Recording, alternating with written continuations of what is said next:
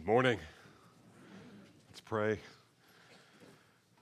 Lord, we've come into your house. Indeed, we are your house. We are living stones built as a temple of God. You indwell your people. You indwell your church. And we have come to this temple to worship and to bow down and to kneel before the Lord our Maker and to remind ourselves that he is Lord and we are his slaves. And oh, Father, how we love to be the slaves of Christ. Help us, Father, now to think clearly about the matter at hand in this text of Scripture. I pray, Father, that you would speak to us by your truth. And for your glory and our joy, we pray in Jesus' name. Amen. Many generations ago, there was a beautiful garden. In it, God created a man and his wife and gave them his sufficient word. He spoke to them. He told them how to live in the place that he had created for them in a manner that would bless them beyond their wildest holy imaginations. But the tempter came to them and questioned God's word, doubted God's word, and finally denounced God's word in an effort to separate the original man and woman from their God. And to mankind's everlasting harm, the serpent succeeded in tricking them to give away the treasure of God's word. And fast forward about 1,400 years, and we read the story of how Israel had drifted so far away from God that when young King Josiah was set on the throne in Jerusalem, there was not even a single copy of the Scriptures known to exist in the world. Not one. And then one day, in 2 Kings 22, one of the priests was cleaning out a storeroom in the temple, and lo and behold, he discovered the long-lost book of the law. He discovered the Word of God. And when King Josiah read the book of God, he tore his clothes in grief and shame and fear because he realized that God's people were suffering under God's judgment because they had long since discarded the treasure of God's word. And fast forward again to Europe's medieval history. This is a period of Western civilization known as the Dark Ages. And why is it commonly known as the Dark Ages? Well, primarily because they lost the light of the gospel. When Christianity went from being the target of persecution to the official state religion, it didn't take long for the glory of God's word to be replaced with the so-called religious wisdom of power-hungry men. And when Martin Luther inadvertently launched the Great Reformation in 1517, he did so by simply restoring the treasure of the Word of God back to its rightful place. The result was the absolute transformation of the Western world. Fast forward again to our day, and we see that the wind and waves of godless culture have continued to hammer the church with its philosophies and religious contrivances and every lofty thing that it raises up against the knowledge of God. And many times these demonic forces have actually won the day. If you doubt that, then I would suggest you consider just a few historical events. Number one, Yale University was founded to train men for ministry. Where is their devotion to the Word of God now? Harvard University was founded to train young men to be pastors. Where is their devotion to the Word of God now? Princeton University once had a famous president. You'll recognize his name, Jonathan Edwards. I grew up near Princeton, and I can tell you this is a relevant question. Where is the Word of God there now? When George Whitefield turned over the leadership of the Methodist movement to John Wesley, it was, for the most part, a movement based on the Pauline and Reformation doctrines of grace. But where is the Methodist Church's devotion to the Word of God now? Today in America, a number of Christian colleges are capitulating to the pressures of godless society. And piece by piece, jewel by jewel, coin by coin, they are surrendering the treasure of Scripture. My friends, it is no hyperbole in our day to suggest that every Bible-believing, Christ-loving, gospel-motivated church in North America is, listen to this carefully, is always only one generation away from losing the treasure of the Word of God. And if you have managed to keep up with what the most recent surveys reveal about professing Christians in America, what they believe, you know that there's a real and present danger to the church. Not from outside necessarily. The outside pressure tends to make us stronger, but from within. And the danger is not that the church might cease to be relevant to the world. Rather, the danger is that we will lose the gospel completely. And once the gospel is gone, the rest of the Word of God is gone. We will lose the treasure of God's Word. One author, after examining some of the recent religious surveys in the United States, concluded that if the data collected is an accurate representation of what self-professed Christians believe, the church is in serious danger. Because what most people believe, according to the latest data, is not Christianity at all. It may look a little like Christianity. It may have some terms that reflect upon Christianity. It may more accurately be labeled, however, not Christianity, but how about try this on for size? Moralistic therapeutic deism. The fundamental tenets of such a religion, these religious ideologies, they go something like this. Moralistic therapeutic deism, see if this sounds like what you believe. Number one, God exists, who created and ordered the world and watches over human life on earth. Does that resonate with you? Is that true? Or I could put in a couple more words here that are not in the official list. Let me read that again.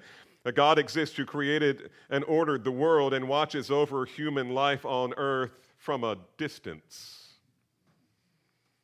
It's deism.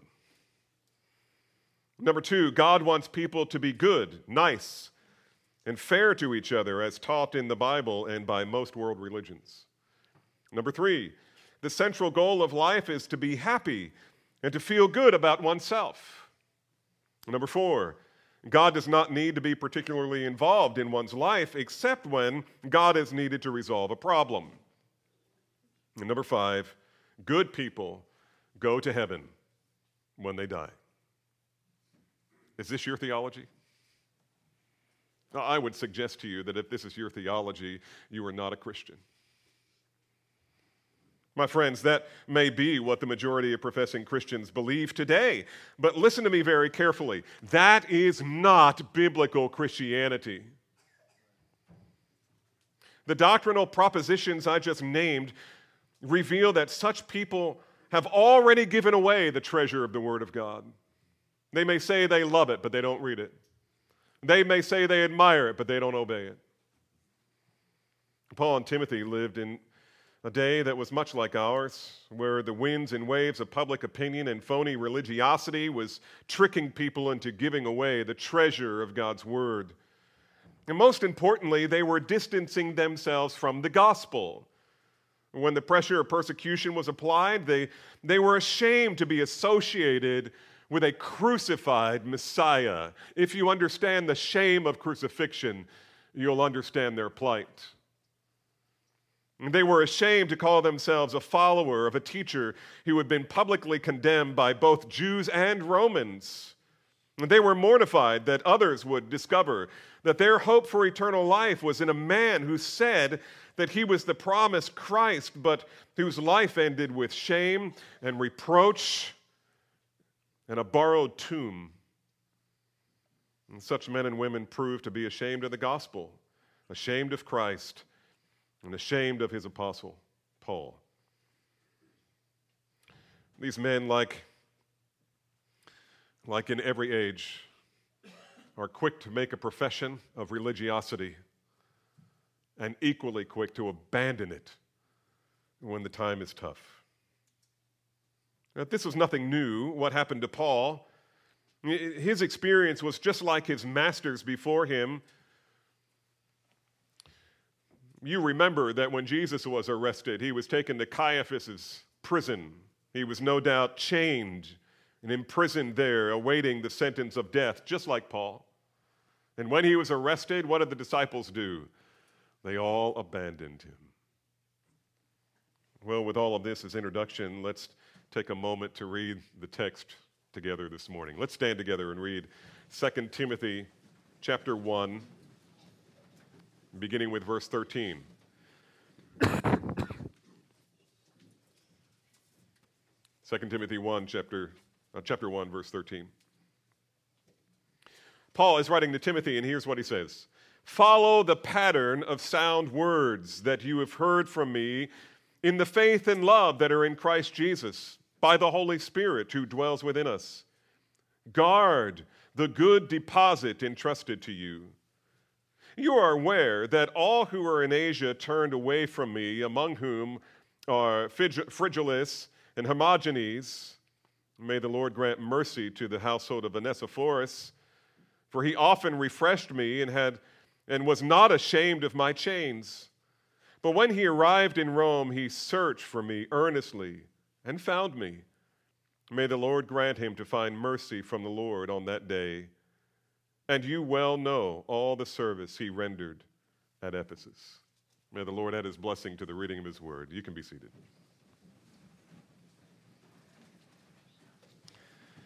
There are clearly two parts to this text this morning. From the pen of the imprisoned Apostle Paul, they exhort us, number one, to guard the truth courageously. That whole motif of courage will go all the way through this letter. And number two, choose your friends wisely. Number one, guard the truth courageously. Verses 13 and 14. Paul's message to Timothy in this first chapter of his final letter is a call to courage in a world that is increasingly hostile to the gospel. And it's a call to loyalty, both to Christ and to Paul himself. And that's why he says in verse 8, therefore, do not be ashamed of the testimony about our Lord, nor of me, his prisoner. And why was he saying that? Well, because Paul knew that Timothy struggled sometimes with having the courage that was sufficient to meet the need of the moment, when he had opportunity to be faithful in sharing the gospel, or when he was at a church that Paul sent him to, Ephesus, for example, where he had to straighten things out. He had to set in order what remained, as Paul told him. And there were problems, and he needed to go in and set things right. He often struggled with courage, apparently. When we come to verse 13, then, we need to remind ourselves that Paul knows his time is up. He's about to die. He doesn't know when, but he is in a dungeon. He's in a hole in the ground, basically. He's waiting for the verdict to come through. He's confident that it's going to, this time, not be that he's innocent and released, but rather that he's guilty and condemned. His ministry as an apostle is just about over. And because of this, he is concerned that Timothy will carry on the work that he has begun. He wants to remind Timothy that the most important duty that he has is to be faithful to the ministry of the word and to teach God's people to hold fast to the gospel at all costs, even if it meant their lives. And so Paul says in verse 13, watch this, follow the pattern of sound words. Follow the pattern of sound words. The New American Standard says this, retain the standard of sound words. The Greek term here, you look at these two renderings of the beginning of this verse and you think, wow, there seems to be a significant difference. Why is that? The Greek term here is actually the verb to have. To have. And so if it's translated literally, it wouldn't make much sense to us. This is a common word that's used in different forms almost 800 times in the New Testament. In this case, however, it is a present active imperative, to have. Paul is commanding him to have. That doesn't strike a chord with us, does it? I mean, it's a command that requires continuous action. We don't think of having as a continuous action or a command that we can obey. A literal translation might be this: Timothy, I command you to have and keep on having. To keep on having what you have. The problem is that that's not how we talk in modern English. It just doesn't make sense to us. The translators, therefore, are put in a position of needing to find a verb that'll communicate Paul's meaning, and so, hence, retain or follow is inserted here as the active imperative verb. It might also be translated, and I like this better, and this is what I'm going to use throughout. Hold on and keep on holding. Possess and keep on possessing, Timothy. Hold and keep on holding. Possess and keep on possessing the sound words. And Timothy had been taught the scriptures from his earliest years on the knee of his grandmother, Lois, and his mother, Eunice, those faithful women who led their boy to Christ. And furthermore, he also attended the school of St. Paul Seminary. I mean, not that that was actually a seminary, but that he had traveled with Paul all over the known world. And he spent years traveling and learning from Paul. The apostle has been more than a little instrumental in forming Timothy's understanding of the Word of God and how to wrestle with difficult questions and concerns from Scripture. And so Paul taught him, and he particularly taught him the details of the gospel. And so Paul is telling Timothy, retain and keep on retaining, possess and keep on possessing the precious, Christ-revealing, life-imparting treasures of God's Word. Don't let go of the treasure, Timothy. I've been carrying the treasure. I've been sharing the treasure. I've given it to you, and I am about to give it to you finally. Don't give up the treasure. And notice how Paul says it. Follow or retain the pattern of sound words. The word pattern here means sketch or outline. You kind of get the idea that in ancient times, an artist, before he painted something on a jar or something on the wall, like in Pompeii, he would first outline a sketch and then insert the basic shapes and locations of the key elements that he intends to paint on the wall or on the pot or whatever he's painting. The idea here is that Timothy should not think that it's up to him to figure out what needs to be taught in the churches. Paul has already sketched it out for him.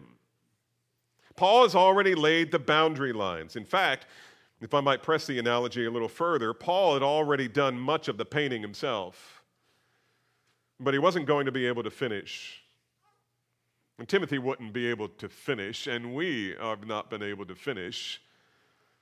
But he was about to pass the baton over to Timothy to pick up where he left off.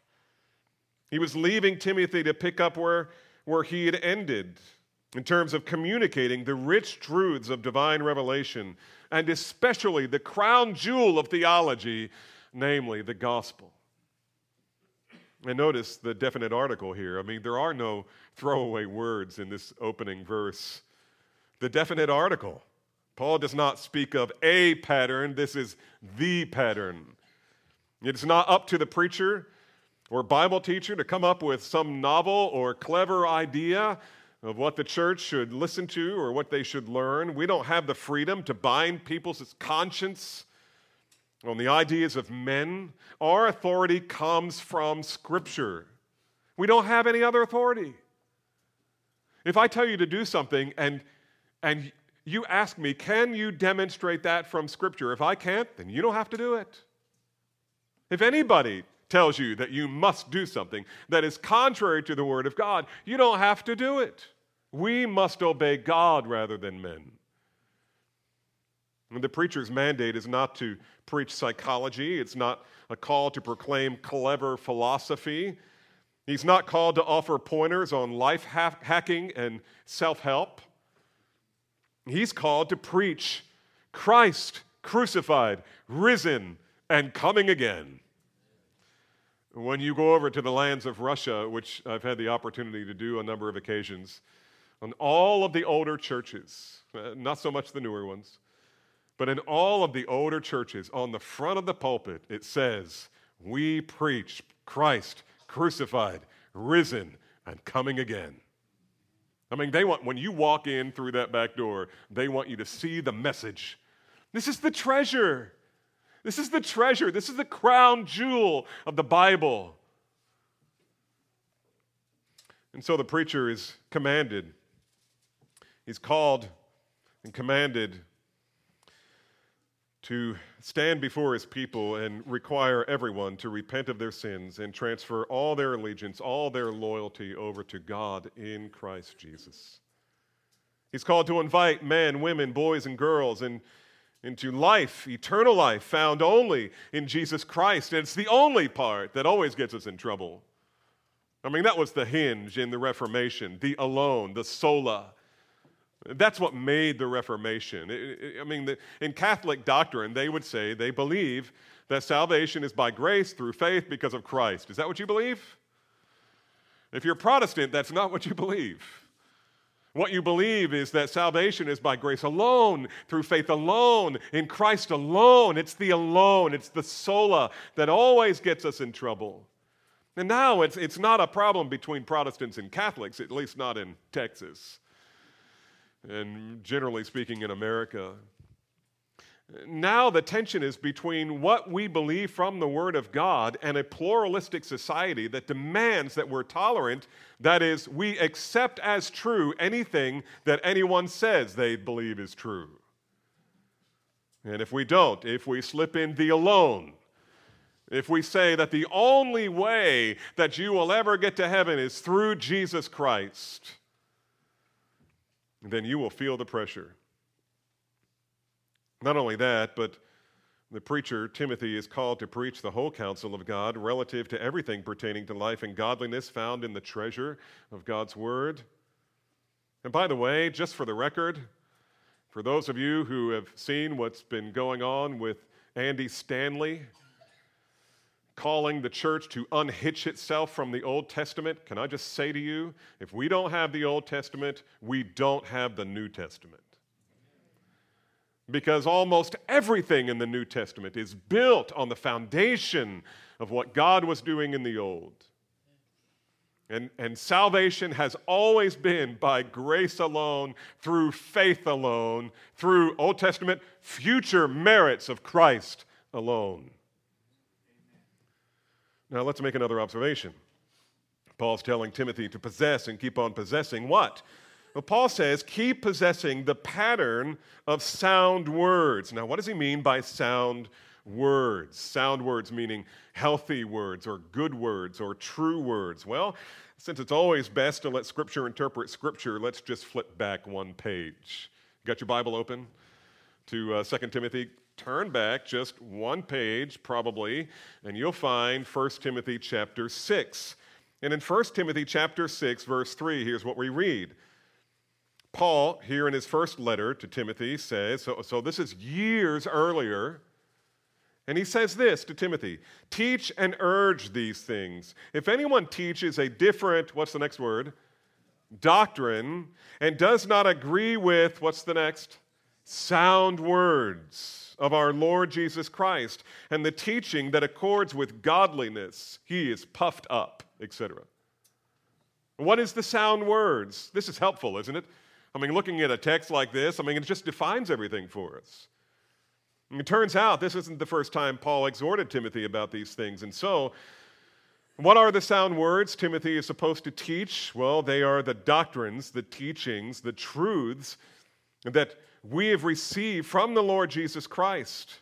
The truths that Paul specifically has received from Christ, and John has received from Christ, and Peter has received from Christ. And Paul touches on this again in 2 Timothy chapter 4, verse 2, when he says this. He kind of summarizes this command by telling Timothy, this is another imperative verb, preach the word. What does that mean? It means preach the Bible. And preach in particular the exclusive gospel of the Lord Jesus Christ. Preach the word. Not a word that you think the Lord has directly given you, but rather the word of God as found in the pages of Holy Scripture. To the church in Galatia, Paul wrote this.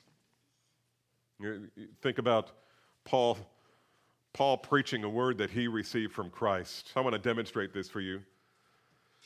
To the church of Galatia, Paul wrote this, "For I would have you know, brothers, that the gospel that was preached by me is not man's gospel.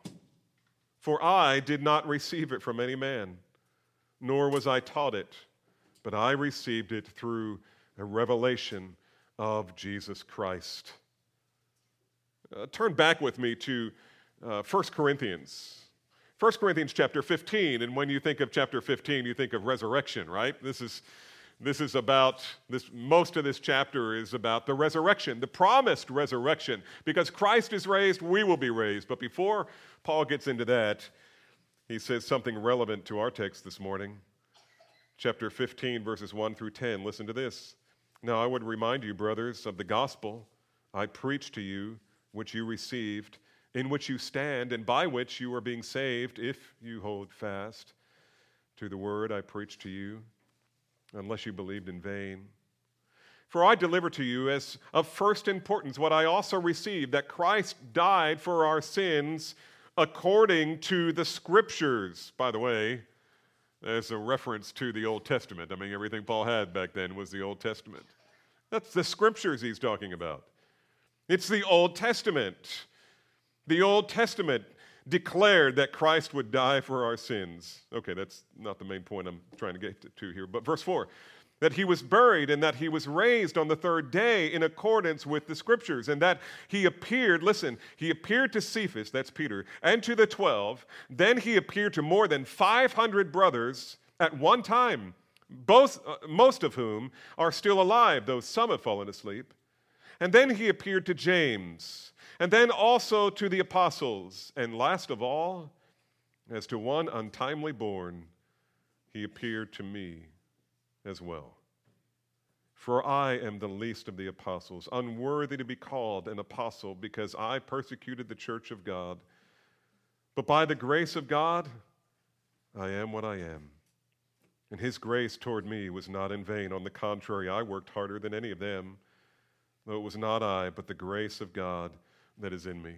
It's Paul saying, you know that the Lord Jesus appeared after his resurrection to many people.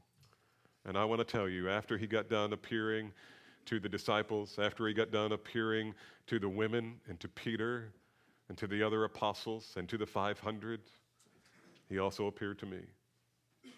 That's an explicit reference to Acts chapter 9, where Paul met him on the Damascus Road. And Paul talks again later about his meeting with Jesus Christ even after that. He went to the school, the theology school, the seminary of Christ. And beloved, what Paul calls sound words, healthy words, true words, did not originate in his sophisticated, highly educated mind. No, he received it directly from Jesus Christ.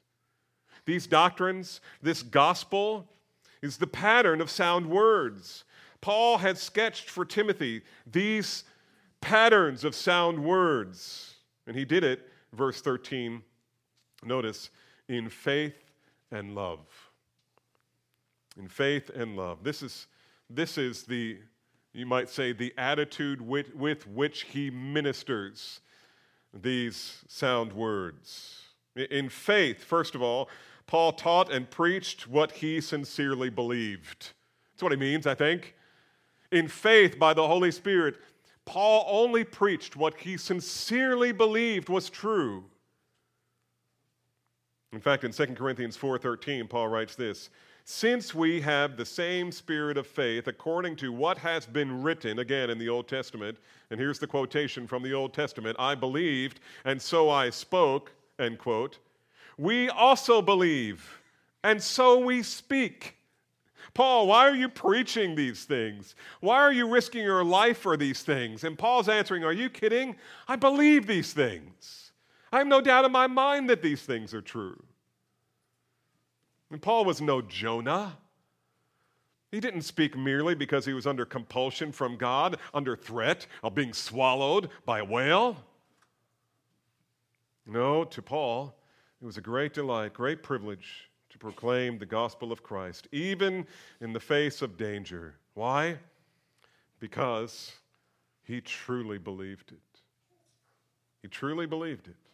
And so he taught it in faith by the power of the Spirit, and secondly, in love. Paul wasn't an angry preacher. He didn't hate the unbelievers. Again, he's not like Jonah. Jonah hated the Ninevites. He wanted them to experience God's judgment, not Paul. Paul said of the Jews to whom he ministered, first of all, he said, I wish I could bear their guilt in my place, in their place. I wish I could die for them if it would save them. He didn't hate unbelievers. He had compassion toward them. He loved them. And isn't this how we should proclaim the gospel? First, we believe. We believe with all sincerity in our own hearts. As it applies to our own souls, we exercise the very faith to which we call others, and then we proclaim it with bold love. We proclaim it with bold love for the lost. We don't treat unbelievers like the enemy, no matter their political affiliation, their lifestyle, even their religion, or preferred gender association. Rather, we minister sound words of the gospel to them in personal faith and in genuine love. And perhaps you could kind of reverse engineer this and ask yourself, okay, why don't I share the gospel? It may be fear, and Paul's already dealt with that, and he'll deal with it again. But here's the first question. Do you really believe it? Do you really believe the gospel? You say, well, I'm a child of God, of course I believe it. Yeah, but do you really believe it? Now, you're convinced you're a child of God. You're convinced you're saved. Do you really believe God can save a sinner? I mean, think of the person that you think is the most unlikely to ever become a Christian. By the way, Paul was 10 times more unlikely. Do you believe God can save them? Do you believe it?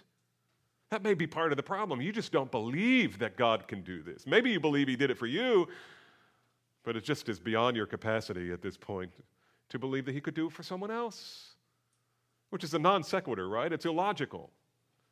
Or maybe it's not that you don't believe it. Maybe you believe in the gospel. Maybe you believe in the gospel's power, but you just don't love unbelievers. And they're just different. I mean, they're gender confused, or they're a different. I mean, whenever we talk, they talk about their politics, and I talk about my politics, and it never ends well. I don't like those people. I don't love those people. They have different ideas. They're from a different religion. They're from a different part of the world. They're from a different culture. Maybe they have a different skin color. I don't like them. Maybe that's the problem. Maybe you just don't love unbelievers. You know, if that's the case with you, it's good to start with confession. Either I don't believe it or I don't love them. But it should follow with repentance. Confess it to the Lord. Ask him to change you. And put yourself in reasonable proximity with someone that you don't normally affiliate with because you're just not drawn to that. You don't like them. And go love them. Go love them. I would dare say that the first power of the gospel is the power of your love for them. You love them. Love them, love them, love them. And when they see the love of Christ in you and in your church, your friends, as they minister to that person, and so many times at Calvary Bible Church over the years, we have had occasions where an unbeliever loses a loved one, or they come, they're in the hospital, they're in a car wreck, or they have some significant need, and they tell me later, hey, Pastor, some woman just showed up at my door, introduced herself with her children, lots of them, and delivered to me a meal. What's that about? And I said, I always say, listen, they can't help themselves. They love Jesus, so they love you. You have a need. This is what Christ in us does. We love people. We serve them. We put their interests ahead of our own for the glory of Christ. And you know what? They don't see that in the world. They don't see that usually from their workmates. But they'll see Christ in you.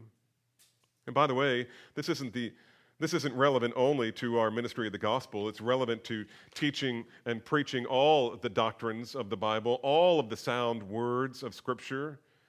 We don't soft pedal sound doctrine under the guise of love and acceptance and tolerance. We don't capitulate the hard sayings of Jesus or the difficult teaching of the Apostle Paul in the name of grace. Even when it comes to the precious doctrines of election and calling, we strive to be unyielding, but always loving. Always loving. That's why if you visited our website recently, or not recently, it's been on there for as long as we've had a website, you will find a description of Calvary Bible Church that says this: we are lovingly reformed. And now notice verse 14. Verse 14. By the Holy Spirit who dwells within us, guard the good deposit entrusted to you. Paul continues in the same vein here. First, he commands Timothy to possess and keep on possessing the pattern of sound words. And now he says, guard the good deposit entrusted to you. To guard means to protect, to take careful measure, to guard from corruption or destruction. That's what we need to do with the Word of God. It's like guarding the crown jewels. It's like guarding a treasure. We guard the truth. We defend the truth. We stand upon the truth. We show deference when it comes to personal desires and inclinations, but we are unyielding with the truth, especially the truth of the gospel. And our ultimate model of this, of course, is the Lord Jesus himself, who on the one hand was willing to lay down his life for sinners, and on the other, he never once, ever compromised on the truth. And so, by the power of the Holy Spirit who indwells us, Paul says, we are assigned the duty of guarding the truth. And notice the term Paul gives the truth here. He calls it the good deposit. Guard the good deposit. The NAS says, the treasure. Guard the treasure which has been entrusted to you. I love that translation because that's what the Word of God is for us. It's the treasure. It's the treasure.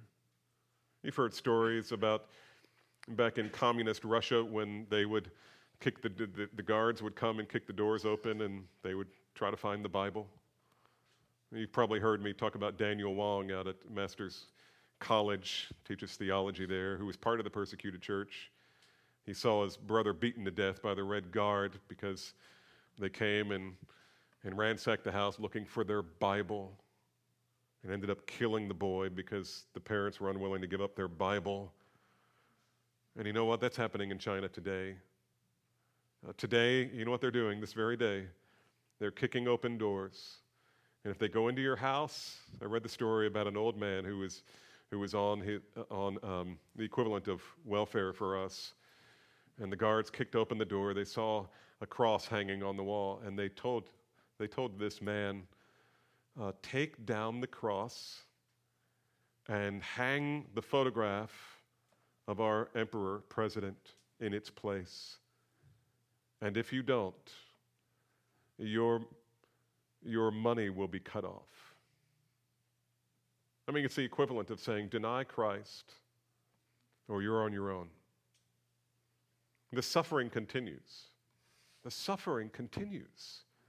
And yet time and again, those who know the Word of God and who genuinely believe in Christ and the Holy Spirit has taken up residence in their heart, they know these things. They know the truth found in 1 Timothy and 2 Timothy, and they refuse to recant of what they believe.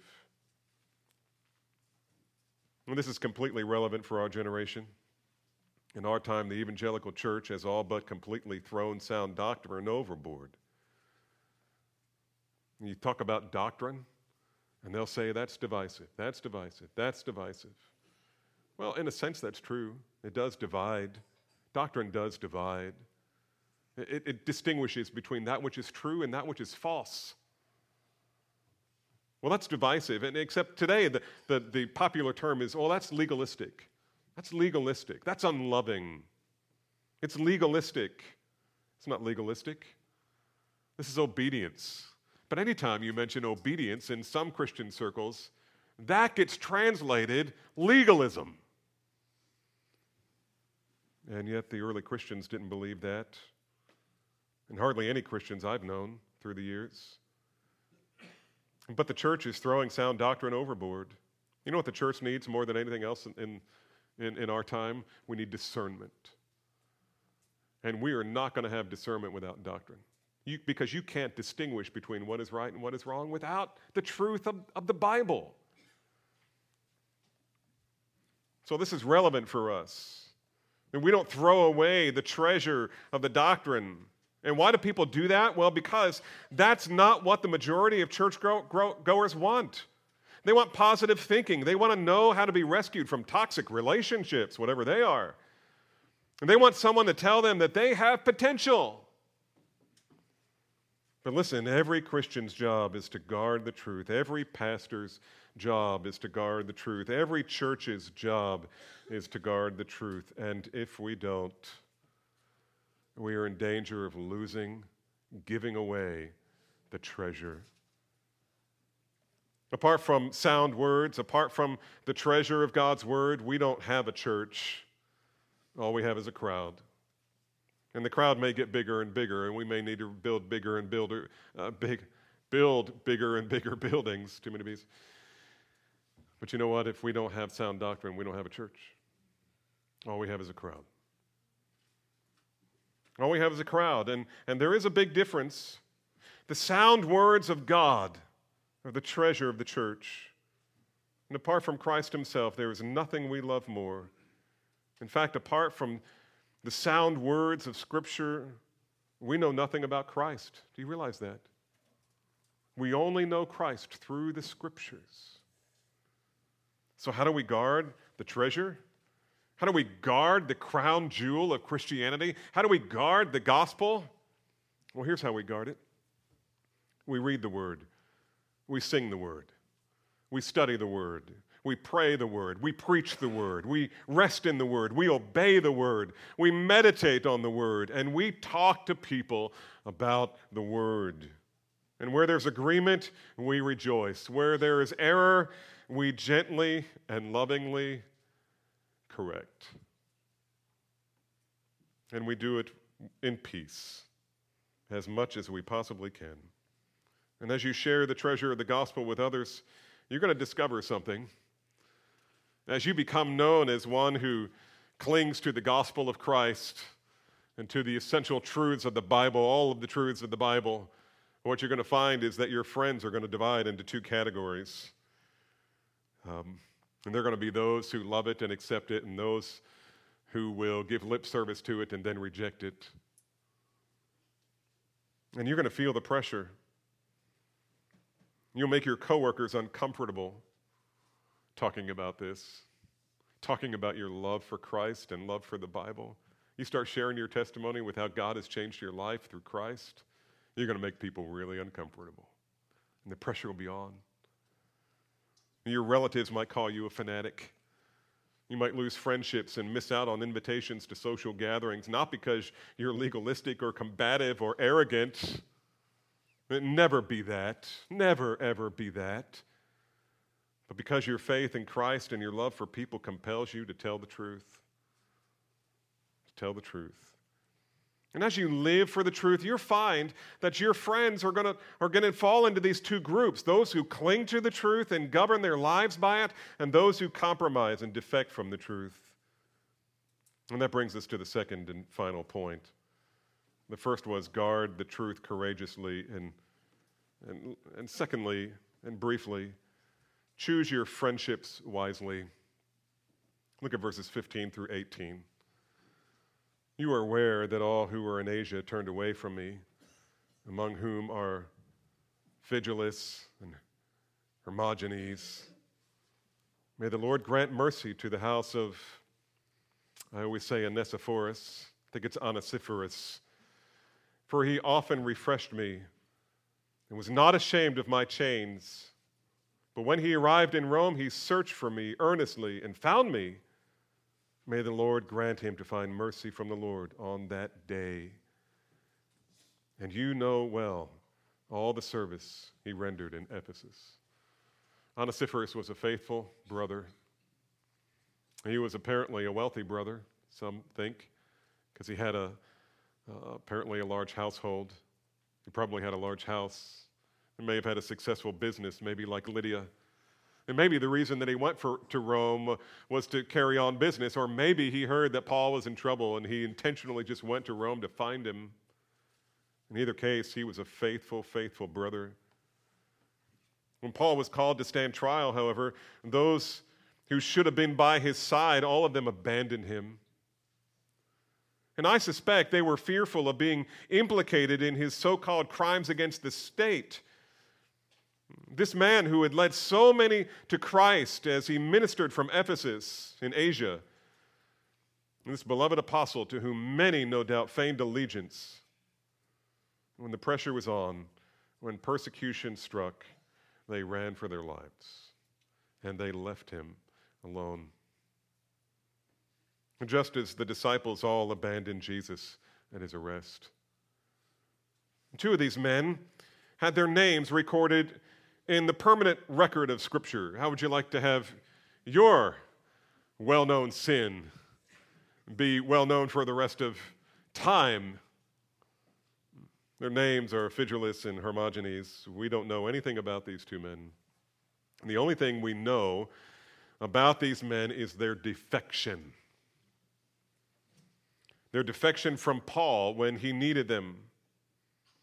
How would you like to have that etched in your tombstone? Traitor, defector. If God revealed to you that he was going to name you in Holy Scripture using 75 characters or less, then what would you hope he would say about you? Well, I hope he would use more than 75 characters. And I would hope that he would say something like what is recorded here of the next man whose name is Onesiphorus. Here is a faithful brother. And there's more than 75 characters here. And I won't read it all again, but the main point here is that he was not ashamed of Paul's chains. He didn't make excuses for avoiding Paul because it was embarrassing to be seen with a criminal. Rather, when he went to Rome, he determined to do whatever it took to find him. And in my reading, it seems that finding the apostle would not have been easy. But he did. He pushed forward until he found him. Here was a faithful slave, a faithful servant. Here was a loyal friend. And the message to Timothy, remember, Paul is writing this to Timothy. Why is he saying this to Timothy? Hey, Onesiphorus, faithful guy, wasn't ashamed of my chains. He came looking for me until he found me. Get the hint? Paul is saying, Timothy, be like Onesiphorus, not like those other guys. And by the way, I know that's what Paul is thinking here because back in verse 8, he says this explicitly. Therefore, do not be ashamed of the testimony of our Lord or of me. And here he says, he was not ashamed of my chains. Timothy, Onesiphorus wasn't ashamed of my chains. Don't be ashamed. I need you. I love you. I long to see you. Would you come to me? Search for me. Find me. Don't let me down. And for us, the message is, don't be ashamed of the gospel. And don't capitulate on sound doctrine. Christians love sound doctrine. Why? Because we love the Bible. We love the truth. It's the truth that brings us to Christ. It's the truth that enables us to commune with God. It's the truth that reveals the Father's will for us. It's the truth that fills us with wisdom for life. It's the truth that reveals mysteries that God unveils only to His children. It's the truth that makes us wiser than our teachers and our enemies. It is the truth that teaches us how to love. It's the truth that reveals how two sinners can stay happily married for a lifetime. You'll only get that in the Bible. It's the truth that instructs us on raising children, managing money, responding to evil, and 10,000 other things. No wonder Paul calls it the treasure. It's the treasure that will give you wisdom beyond your years. The sad reality is Adam and Eve failed to guard the treasure of God's word. That's how we ended up in this mess. Israel failed to guard the treasure of God's word. That's why they came under judgment. Christians in medieval times didn't guard the treasure of God's word. That's why there needed to be a reformation. The mainline denominations failed to guard the treasure of God's word. That's why they are bordering extinction.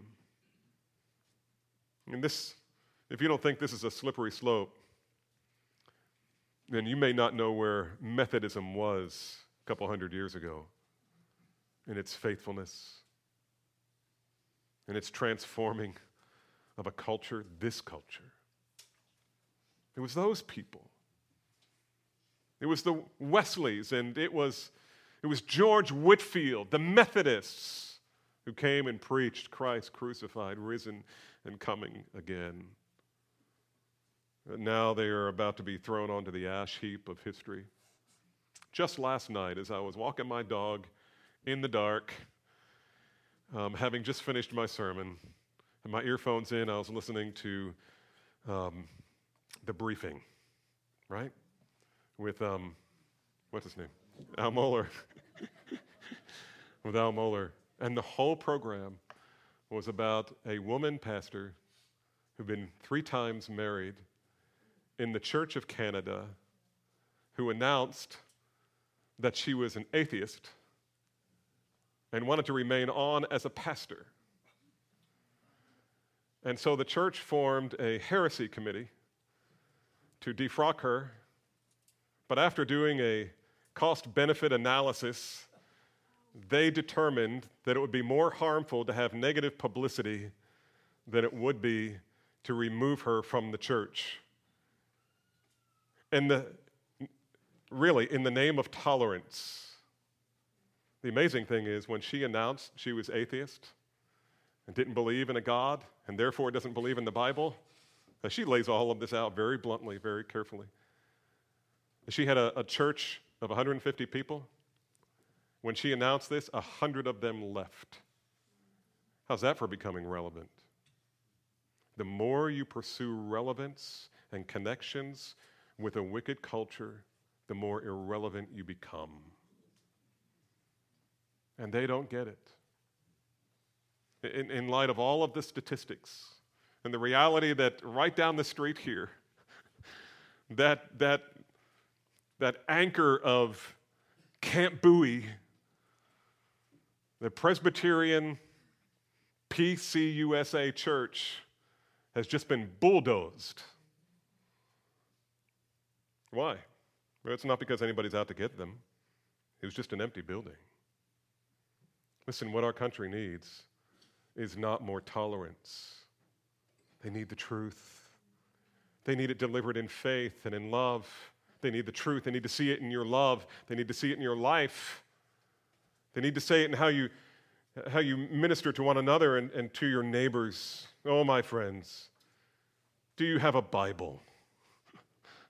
Do you read the Bible? Do you study the Bible? Do you feel that it is life and breath and wisdom and living? And does it drive you into communion with Christ and repentance from sin and love for people? Is it your treasure? And is the gospel the crown jewels in your understanding of doctrine? Oh, beloved, may God give us the grace and power by His Spirit to retain the pattern of sound words and to guard the treasure, the good deposit, until He comes and finds us faithful. Let's pray.